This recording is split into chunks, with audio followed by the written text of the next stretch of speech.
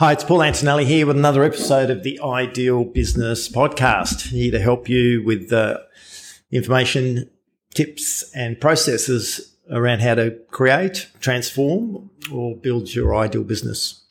In one of the previous episodes, I talked about need and want interviews. It's worth checking that out. That'll make more sense if you haven't heard that episode or haven't listened to that episode yet. Maybe go back and do that, because that will sort of feed into what I'm about to talk about now. This episode is all about how do you use data that you've collected from need and want interviews. How do you use it? What do you do with it? And why is it important? So understanding a little bit about how you're going to use that data will help you shape up the questions and actually not only the sort of questions, but how you collect that information and who you target. So there's a few different ways of using that data, and a lot of it will depend on what you're trying to achieve. So I might break it down into the different types or the situation you might be in when you're looking at creating a need and want interview.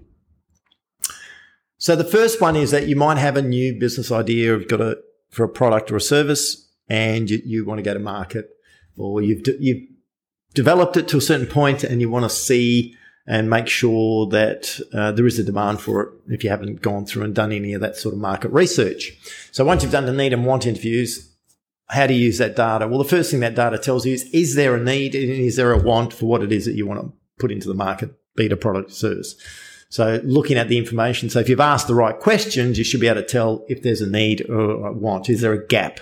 Does it offer a solution? So that's at the highest level what you want to be able to understand from the data that you collected. The second thing is that the nature of the product or service. So if it's a product, what features, what benefits does it provide? What issues does it deal with? If it's a service, how you go about delivering it? What is it within the service that you're intending to include? Does that deal with what you've learned from the data that you've collected from the marketplace? So you might go back and look at the product, you might go back and look at the service, and you might adjust it a little bit, and say, well, it appears that there's an opportunity here, because you're looking for opportunities. You're looking to determine how you can really resolve any issues that might exist in the marketplace. So have a really good look at the data and see if there's ways of improving your product and service, and so that it, of course, it will reduce the risk and increase uptake from the marketplace. The third thing that you will learn from it and the data that shares you, particularly with the free fields and the communication, is the language to use. One of the most important things when you're looking at a new product or service and you're looking at getting into the marketplace is to show your potential clients that you really understand where they're at. And an effective way of doing that is by using language that they relate to.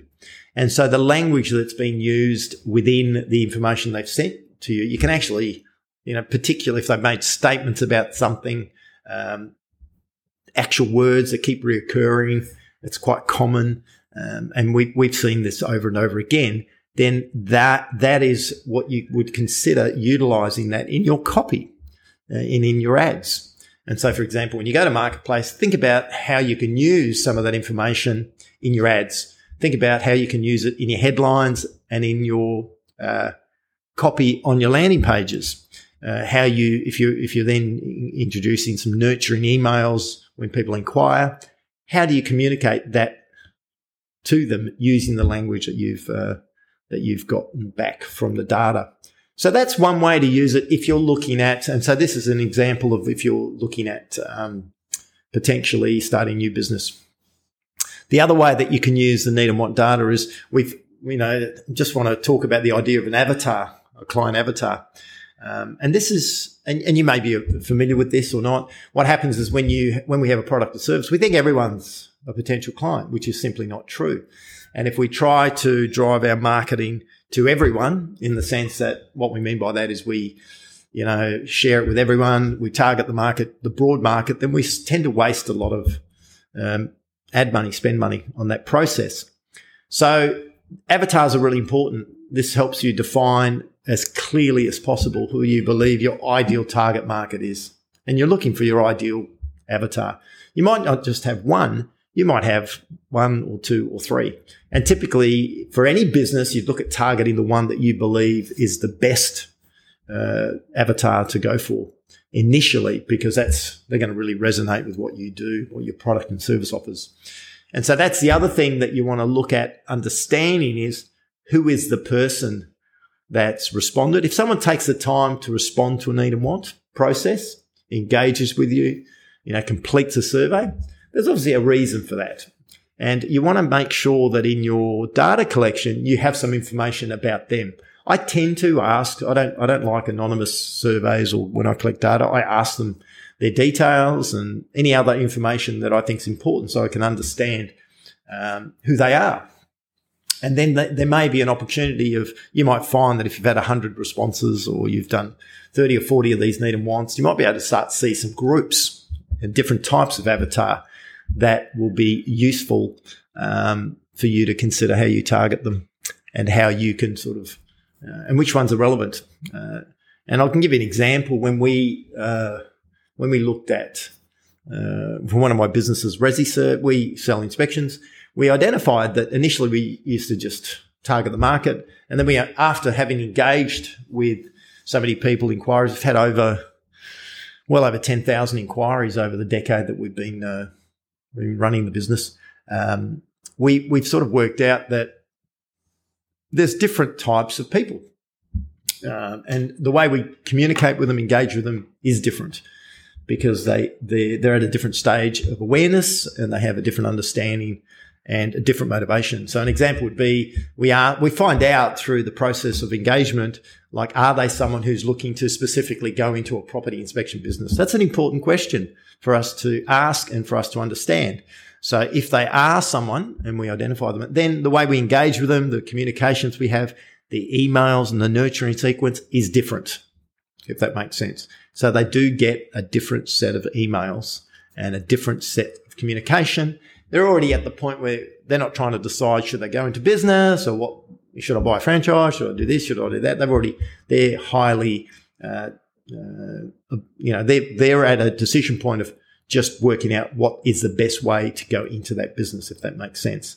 And then you might have at the other end someone who's maybe inquired, and they might be an employee who just is starting to think about going in their own business and they haven't been in business before. So you can see that the communications that we would need for those type of people would be very different, and they are different avatars, and we do engage with these people differently.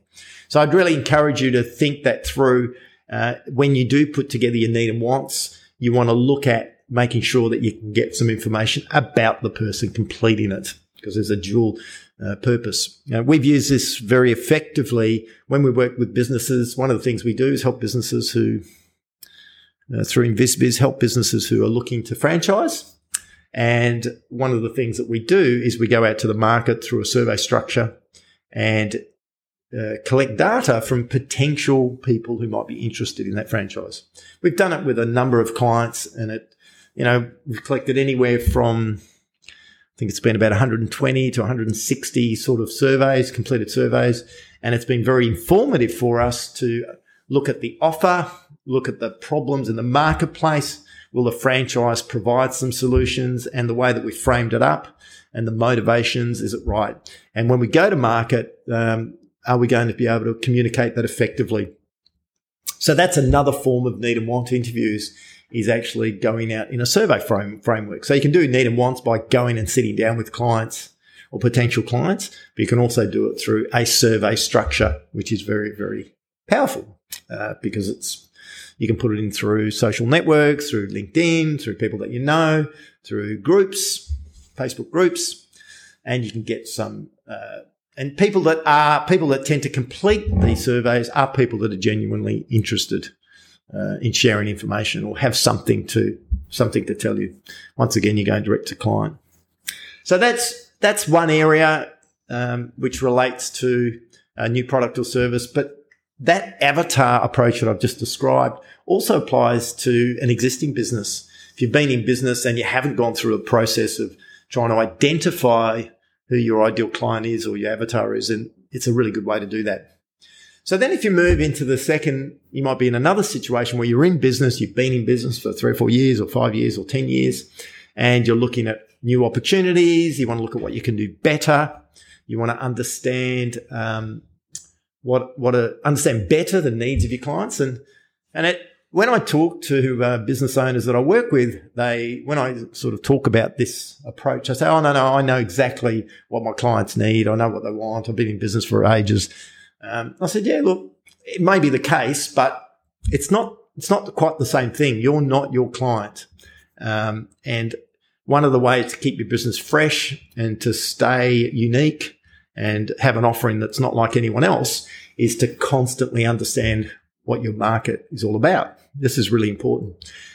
And so there's an opportunity if you've been in business now you may be considering launching a new product or a service, changing a product or a service, moving into a different area. Anything that you might consider which will be a change is an opportunity to collect data, need and want. And when you get that data, how do you use it? So the way you can use it is firstly, what change are you going to introduce? Is it something that once again is needed?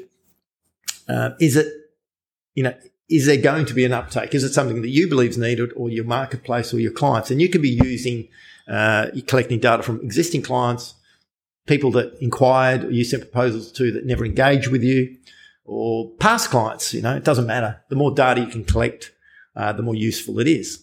And so it can help you shape your direction, your strategy in your business, and how to go about, targeting the right people who you can provide a solution to, which is important. And of course, as I talked previously about avatars, it can help you shape up your avatars as well. As it's exactly the same. You might, if you haven't done that exercise in your business, then you can learn a little bit about your ideal clients, as much information as you have about them.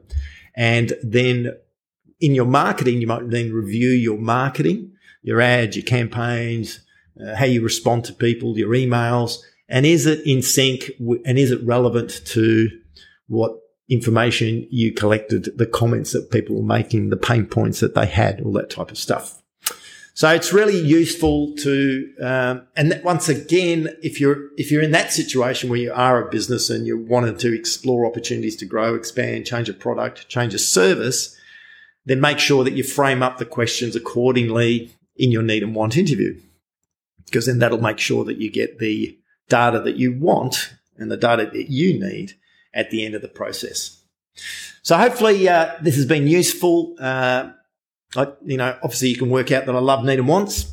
I've built many businesses just on this one, on this simple concept, and then I've implemented this as a success strategy, a key successful action, we call it in businesses, because it just works beautifully. And even though it just makes a lot of sense, there's still not many people, not many businesses that actually do this.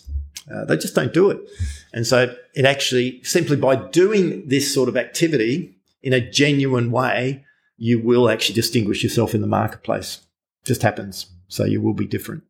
So hopefully that was useful. I love sharing some information about that. Hopefully you can better understand the data that you collect and how you apply it to your business. Thanks for listening, and look forward to catching you up again at another episode. Ciao for now.